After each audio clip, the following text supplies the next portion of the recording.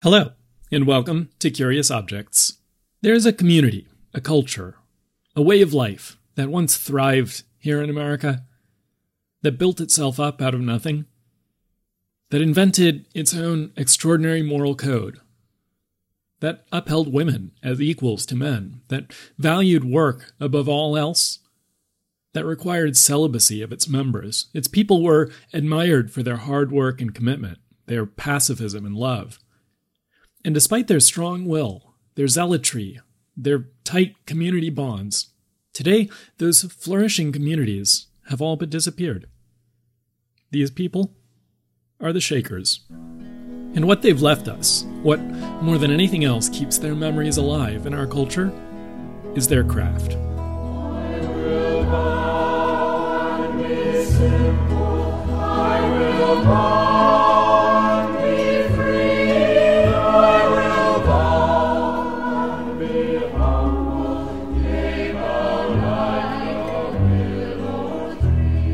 Over the next 2 episodes, we're going to take a journey into the world of the Shakers.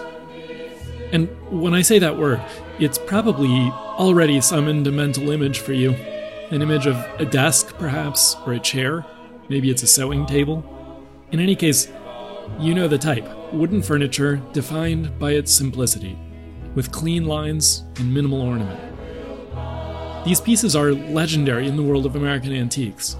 Not only that, they've inspired countless reproductions. Your own kitchen may have what they call Shaker-style cabinets. Partly that's because so much Shaker furniture is undeniably beautiful and masterfully made. Partly it's because the no-frills aesthetic resonates with modern taste. And partly it's because these pieces are more than just furniture. They are the physical record of an idea, an aspiration, a utopian vision of virtuous, hard-working people, and of equality between men and women and races.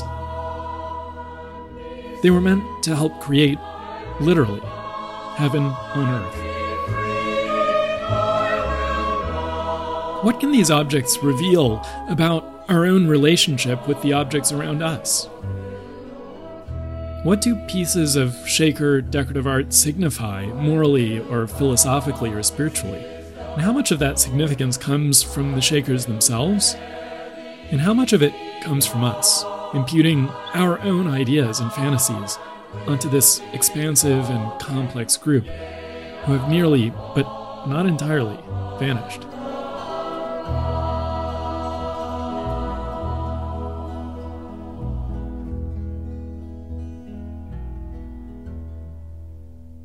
For the magazine Antiques, I'm Ben Miller. Now, Shaker craft is a broad category, including everything from their famous chairs and iconic cylinder boxes to clocks and beds. But there's one object that I think speaks to the core of Shaker practice and belief and ideology: the sewing desk. These are intimate, personal objects that evolved over generations to suit the changing needs of the community. Today, they're prized and highly collectible artifacts of one of the most respected craft traditions in America. But the story they tell is complex and interlaced with the challenges of social progress and cultural identity. And depending on who you ask, you might get very different answers about what they signify. I found out that's especially true if you ask one of the last living Shakers.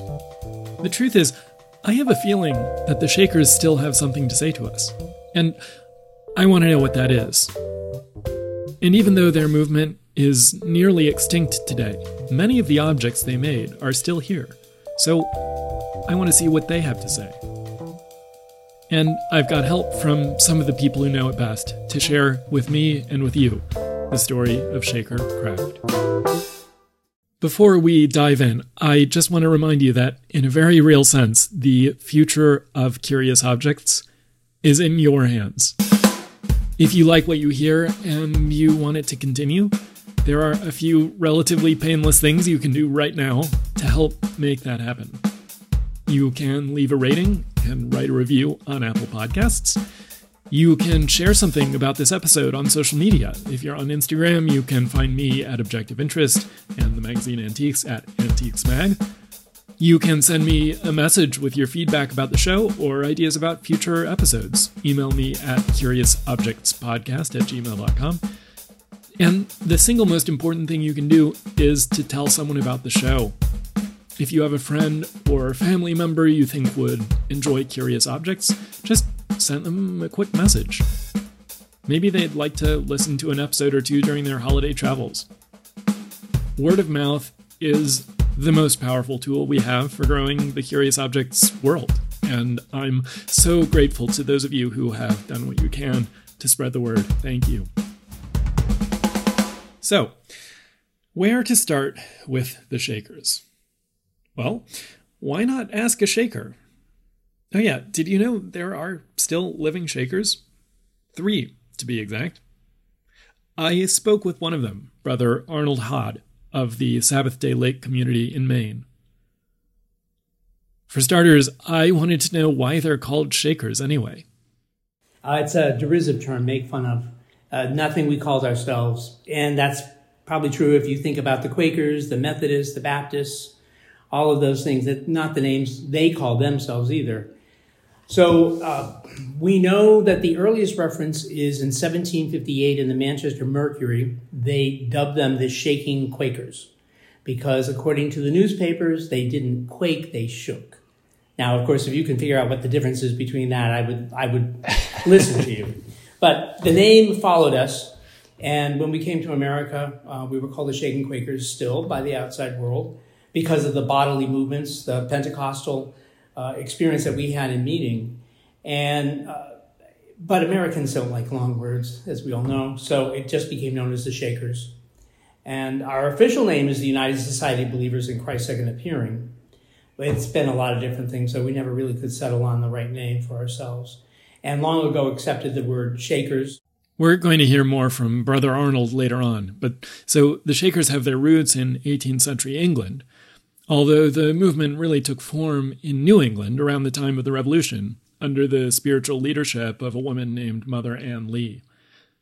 And maybe that's the first extraordinary fact to note about this group. How many religions can you name that were founded by women? What the Shakers created in their communities in New England, and ultimately across the whole eastern United States, was a serious attempt at utopia. A society which, in many ways, their lifestyle, their political structure, their economy, their treatment of women, radically departed from the surrounding world. Through their devotion and labor, they sought to make their part of the earth into something resembling heaven. And a central part of that plan was the physical environment, the buildings they built, the furniture and clothing they crafted. So, our guidepost on this journey into the world of the Shakers, our curious object, is a piece of furniture, a sewing desk, an everyday utilitarian object. But for the Shakers, the everyday and utilitarian is the beating heart of belief. And we have a lot to get into about the role this desk played in Shaker life, but let's start with what it looks like. And let's hear it from the person who first told me about this piece. Actually, she's the one who first suggested that I should bring Shakerism to Curious Objects. My name is Sarah Margolis Pinio. I am an associate for John Keith Russell Antiques. We specialize in Shaker furniture and material culture. So the Enfield Shaker sewing desk was made around the 1860s. It's a really lovely little piece. It's made from yellow birch with pine secondary woods. It's painted or stained in a really beautiful red burgundy color, which is definitely within the palette of Shaker hues for furniture. One little immediate sidebar is that contrary to the very cultural idea of Shaker furniture being a very spare wood grain, the Shakers lived in a really brilliantly colorful world. Their buildings and interiors, furniture, textiles were all really, really colorful, and this really just lovely spectrum of yellow, red, blue, and green. But anyway, so this piece is red. It's comprised of a lower case of drawers made from paneled construction for any woodworking nerds out there. It's on elevated, squared around legs with 6 molded front drawers with a single turned knob on each. The 3 larger drawers are on the left side of the case, and then there are 3 smaller drawers on the front side of the case. Today, I want to try to picture this desk, not as the revered historical artifact it is now. We'll get to that next episode. But as a working object in the midst of a bustling Shaker community in Enfield, New Hampshire in the 19th century. I spoke with Glendine Wergelin, a scholar and author of multiple books about Shaker life and history. Well, I don't necessarily know where it was located, and in fact, if it is light enough to carry from room to room, it may have been located in different rooms at different times. I do know that some sisters, particularly the elderly ones whose bones were brittle, when winter set in and there was ice outside, they didn't leave the dwelling. So they probably had a sewing room where all the sisters who wanted to sew together could sit together, and that way they could talk, they could help each other out. If anybody could sew but they couldn't quite see well enough to thread the needle, which I understand nowadays because that's my position, then they would have help there, and it would become sort of a communal enterprise. Well, of course, sewing the clothing was always a communal enterprise anyway. You look at the desk and you can see the wider, flat drawers on the right in the photograph, and know that there may have been work in progress in there, or there may have been a drawer for patterns in there. And then to the left are the sort of bulky things like maybe a pincushion, maybe pattern books even would go in there. And then on top, those little drawers look to me like thread drawers. I don't know where the scissors would go, but in my house, the scissors are always out. If you put them away, it better be in the same place that they were put away the last time, because we need scissors all the time. So if they're out on a surface or somewhere visible, that's handy. And maybe that little shelf underneath the upper drawers would be a good place for scissors to rest. Right away, there is something really unusual going on here. Of course, religion has always been closely tied to art and the decorative arts. Think of grand Catholic altarpieces, or statues of the Buddha, or elaborately tiled mosques. But here we have a sewing desk, a functional, utilitarian workpiece configured for efficiency and designed with maximum simplicity.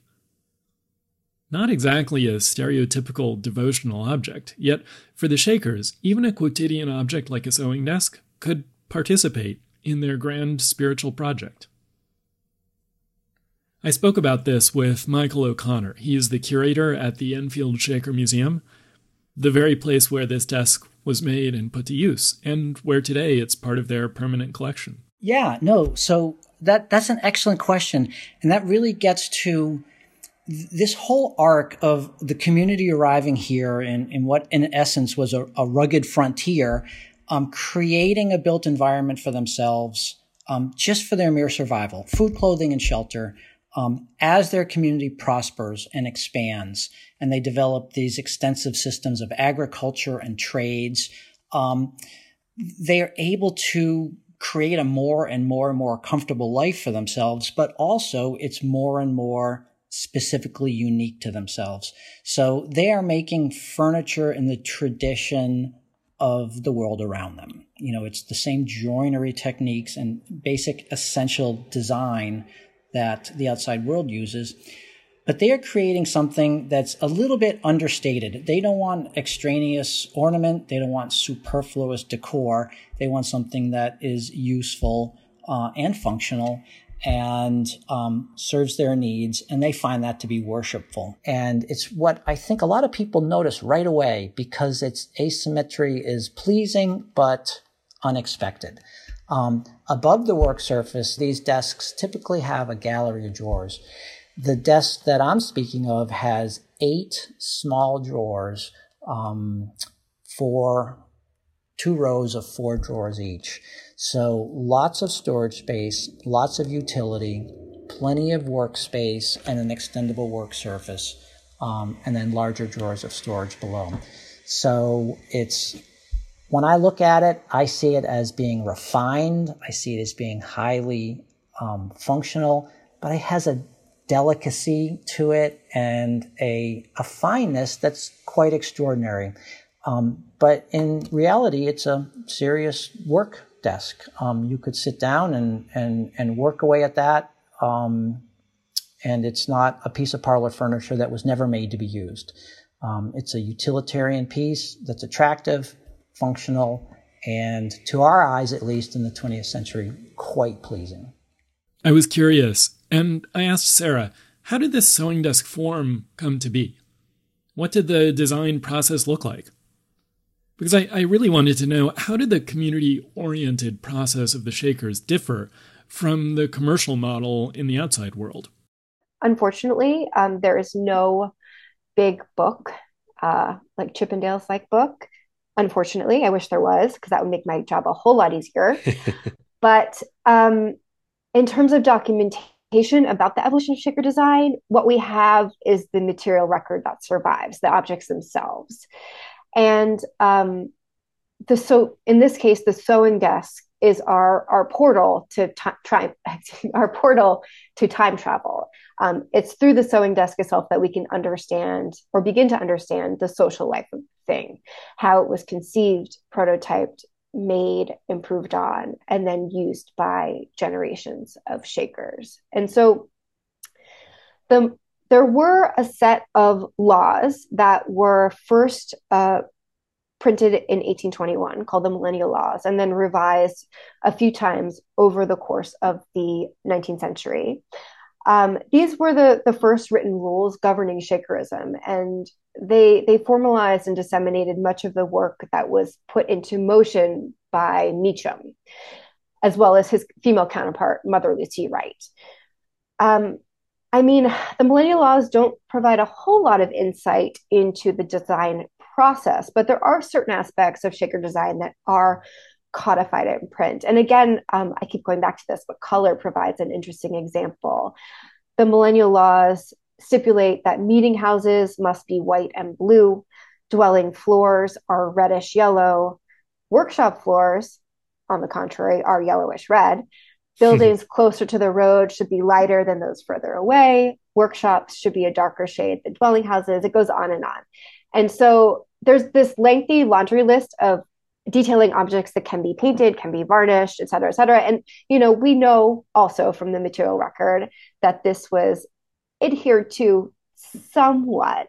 It was by no means exhaustive. And especially in later decades, many of these communities just really designed and built to suit their communities, to suit their individual aesthetics. There's the classic example is that Shaker beds are supposed to be painted green, but really, there are quite a few beds out there and very few were originally green. So that gives an example. So yes, we are learning more and more all the time about the design process, but like the tradition of American craft and craft more broadly, it really relied on individuals working together in a workshop, the communion between hand and material, hand in hand, all of these ways of designing and making things that are so beyond the written record that we can only just speculate about today. Yeah. So there's a very interesting aspect of how do these styles evolve in parallel at all these different communities. And I think there's a few theories. There's a theory of emulation that possibly, as Mountain Lebanon which is a community in New York State, which is the lead ministry. It's where the head of the Shaker Church was located. Possibly other communities are emulating Mount Lebanon style, and that all these communities are developing along these really parallel lines because they're all looking to Mount Lebanon and saying, that's the goal. I don't know if there are communications saying that you need to do this, this, and this. Mount Lebanon does establish rules and regulations which sometimes specify what furniture should be or shouldn't be. But the rules aren't really detailed. They're not saying that your chair will have a finial and your chair will have 3 back slats, or your sewing desk will have sets of 3 drawers or anything like that. So there may be folks who have looked into this a little bit more than me, but yes, there's a question. Is it emulation of Mount Lebanon? Is it information being traded back and visitors going back and forth and saying, well, we like what they're doing at Canterbury, or we like what they're doing at Enfield, and setting down that path. So how the information is disseminated across the communities, across really broad areas of different traditions. So Maine certainly had a different social culture than Kentucky did, or Western New York, or Massachusetts. But there's a somewhat parallel among all these communities, and I think it's a rich mystery that I would like to know more of. So I think that if we talk about the evolution of what we're calling the classic Enfield sewing desk, or if you would rather categorize it as a work desk, because really you can do any type of work at that desk that you wanted to, it was incremental, it was small, and it was over at least a generation. We're looking at least from the 1820s well into the 1850s. So we don't know what the exact conversation was, but it's clearly people are saying, I can refine a product that came before the one that I'm going to make. And we don't know if it's hinged upon a certain person's cabinetry skills, or if there was a dialogue amongst the community, because those records haven't survived to this day. But I would love to have a letter that would clarify what the objectives were. But I realized when I laid these things out, even when you look at that very first desk, which is a very simple small side table, it's really, really well made. It's not that they didn't have excellent cabinetry skills and knowledge of the tradition to begin with, but I think by usage, by experimentation, they create something that's quite a sophisticated piece of furniture. When we look at these sewing desks, we see a really beautiful form. We see, rows of drawers and draw-out work surfaces, and real finely made and delicately designed. But when you look inside things, they really shine because the joinery is complex and it is really well executed. The central idea that has captivated the public imagination about the Shakers, and which has fueled our cultural interest in Shaker decorative arts, is craft as devotion. The notion that here was a group of people for whom making furniture was a divine vocation. And one of the questions I want to address is, how true is that idea anyway? Because yes, the Shakers were in pursuit of perfection in paradise, but they also just needed clothes to wear. And they needed sewing desks where they could make those clothes. Here's Sarah again. I guess it's always important to remember that Shakerism is and was a strict religion of Protestant descent. And so when Anne Lee and her cohort came to the States and said, would shortly be the States in 1774, their ideology was really radical, as I mentioned earlier. It didn't fit within the confines of Congregational New England. And so through the last decades of the 18th century into the 19th, the Shakers were formalizing their religious beliefs and practices in tandem with designing and building their villages. It was all inherently integrated as a single process. And the material was a manifestation of belief in many ways.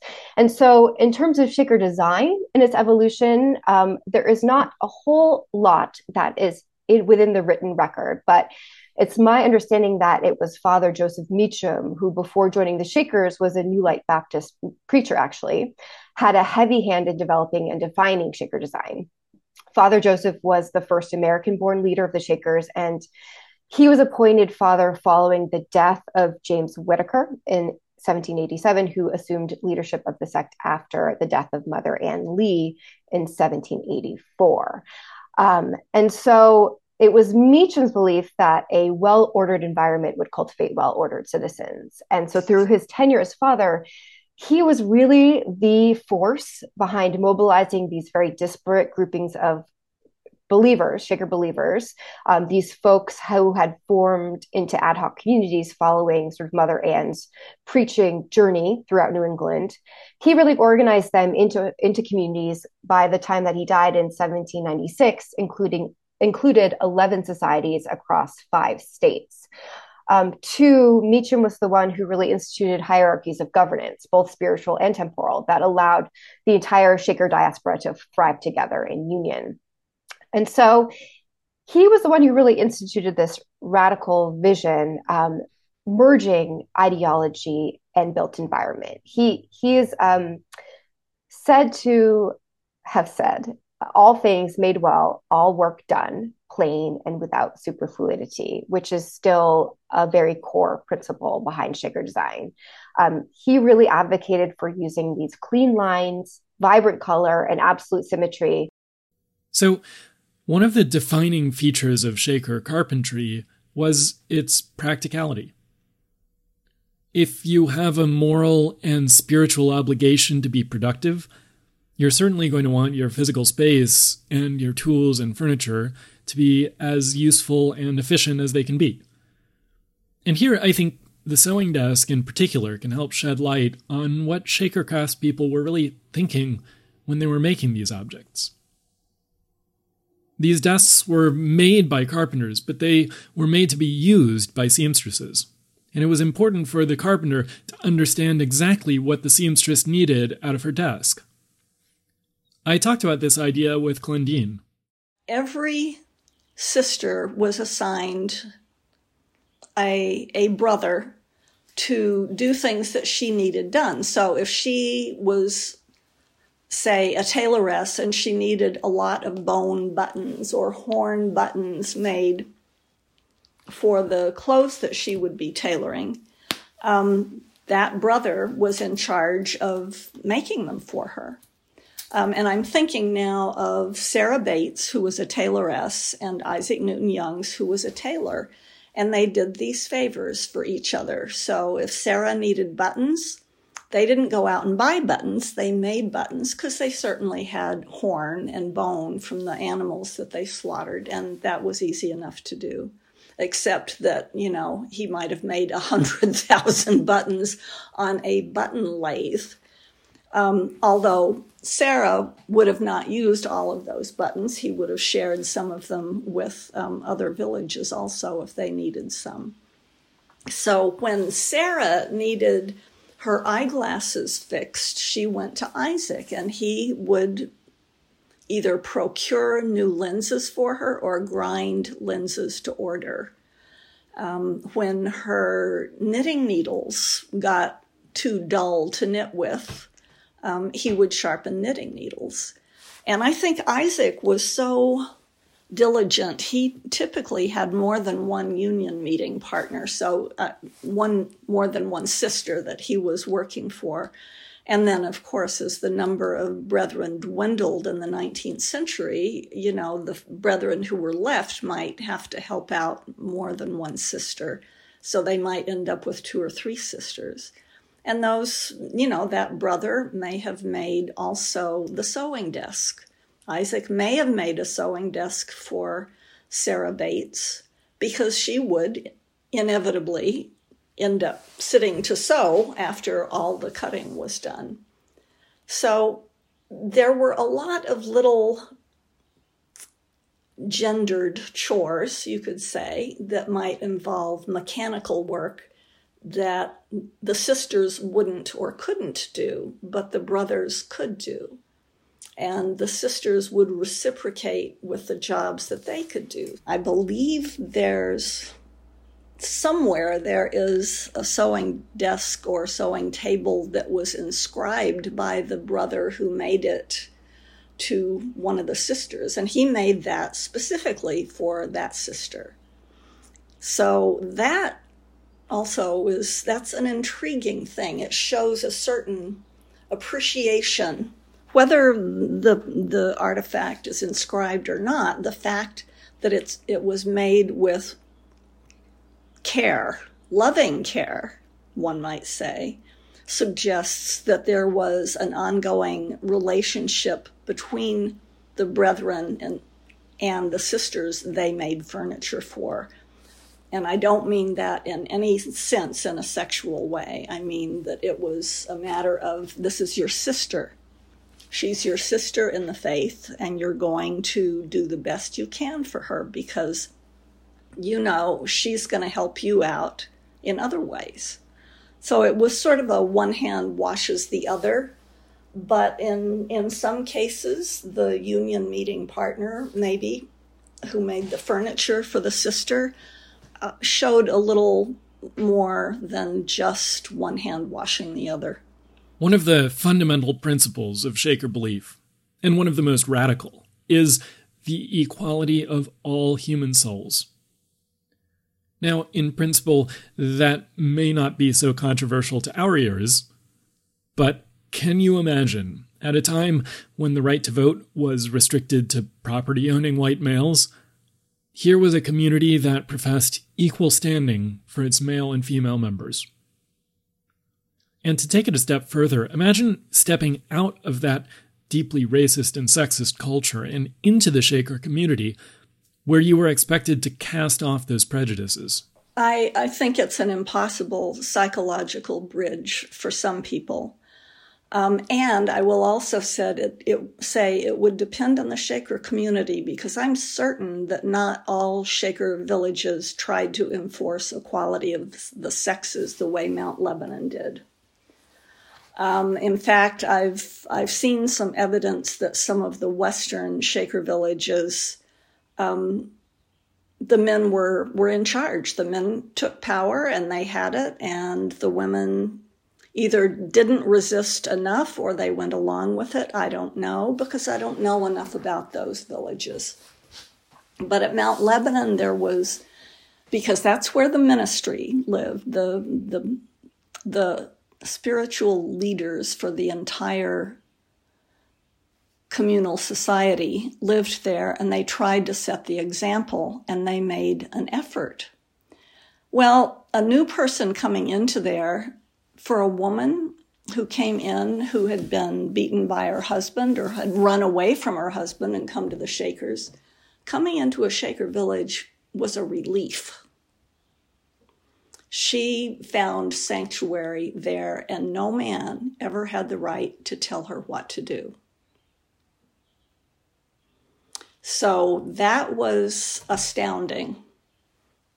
And some women probably really appreciated that. Others might not have cared that much one way or another, because it just wasn't a problem either way to them.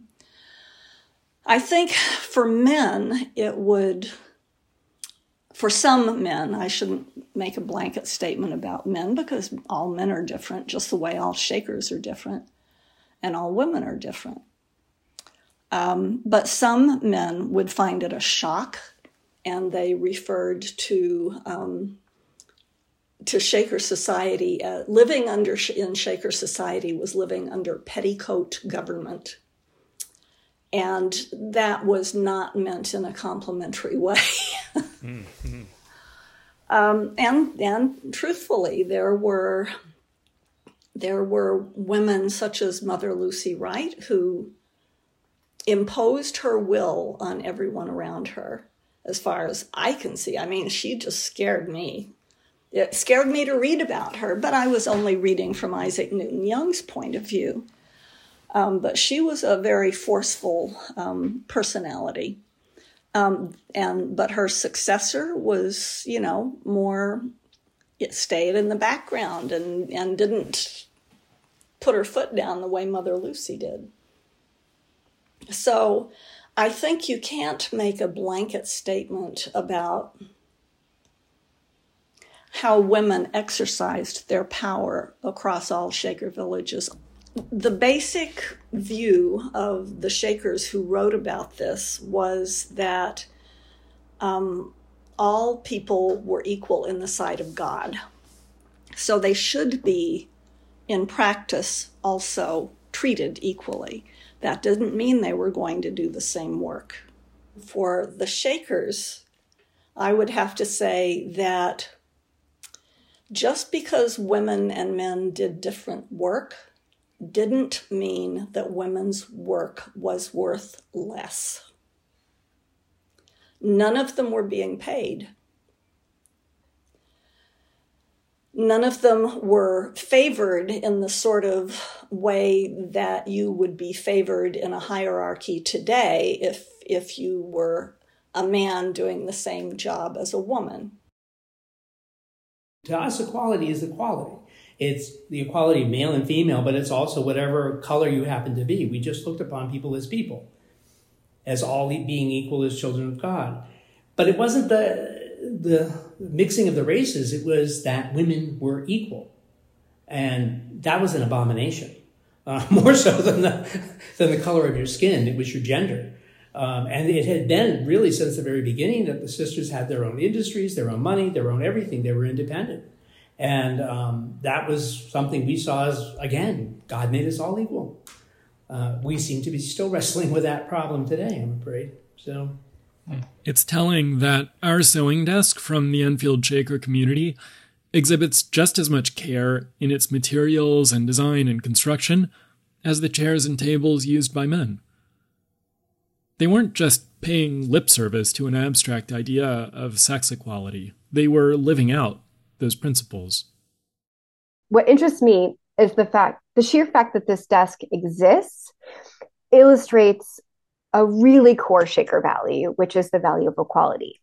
The Shakers, from the outset, practiced racial and gender parity within their communities. And this was a time when basic human rights, the very humanity, didn't exist for large swaths of the American population.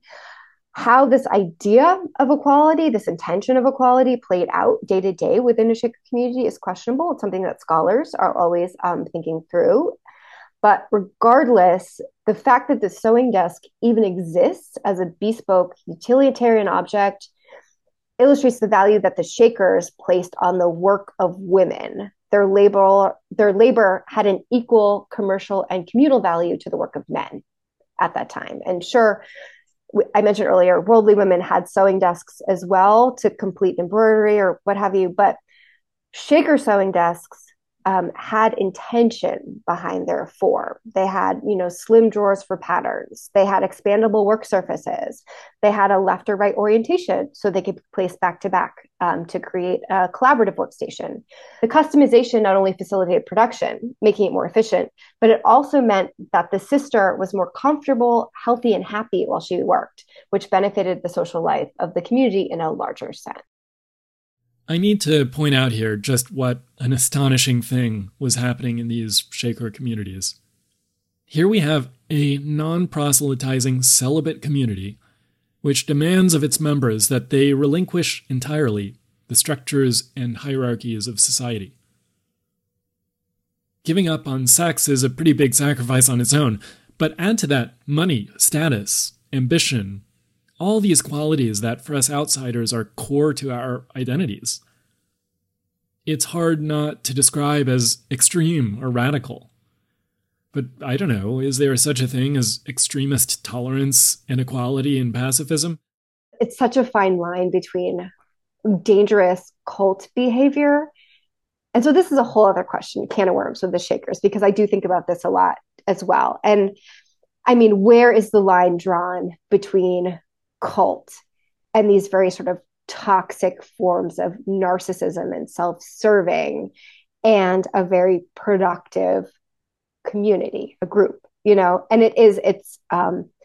the line is gray and it's always in motion. It's a moving target. But I think in the case of the Shakers, it truly is, they had a very set hierarchy of power and governance, but within that, there is very little, at least in the historic record, there's very little space for abuse of that power. It's very evenly dispersed and there are checks. And so there is no one charismatic Keith Raniere who can get out of control and create a harem. Although I'm sure there are circumstances where that could have evolved in the case of the Shakers, but it didn't.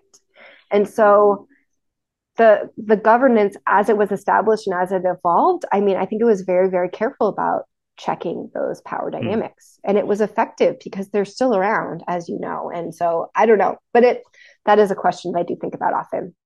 There's no question that part of the appeal of an object like our sewing desk is its participation not just in a tradition of craft, but in the very idea of Shakerism. And yet, the idea itself, Shakerism, has found fewer and fewer adherents. And it's not unlikely that within a generation or two, there will be no adherents at all. What happened? How is it that our cultural interest in the Shakers has grown and grown? That our excitement about their craft continues to expand? At the very same time that the community itself has faded and faded.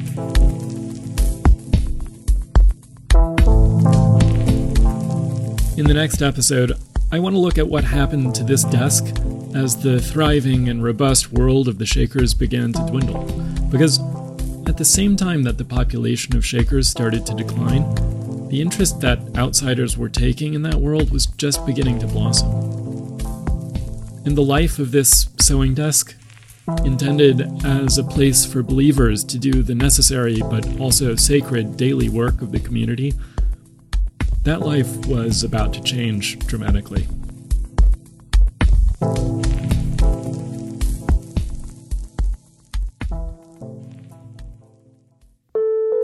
For now, you've been listening to Curious Objects, brought to you by the magazine Antiques. Today's episode was edited and produced by Sammy Delati.